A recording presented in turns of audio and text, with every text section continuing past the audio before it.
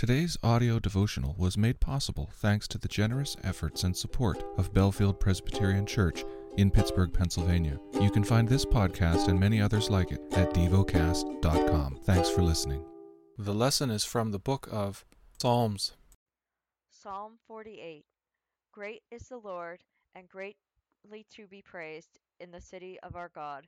His holy mountain, beautiful in elevation, is the joy of all the earth. Mount Zion in the far north, the city of the great King. Within her citadels God has made himself known as a fortress. For behold, the kings assembled, they came on together. As soon as they saw it, they were astounded. They were in panic, they took to flight. Trembling took a hold of them there, anguish as of a woman in labor. By the east wind you shattered the ships of Tarshish.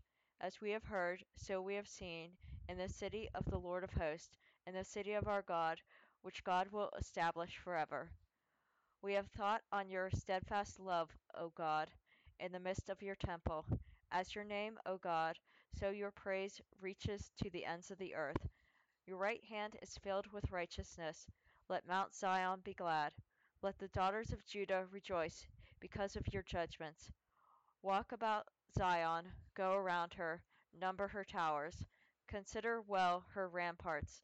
Go through her citadels, that you may tell the next generation that this is God, our God forever and ever. He will guide us forever.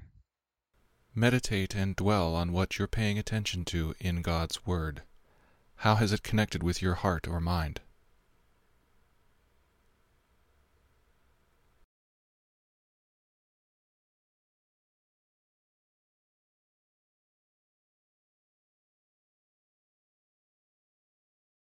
Pray to God freely about what has moved you today. Turn your thoughts to Him and enjoy His presence. We offer the following as prayer topic suggestions. For those who work in news media. For those without a family. Thank you for listening to Devocast.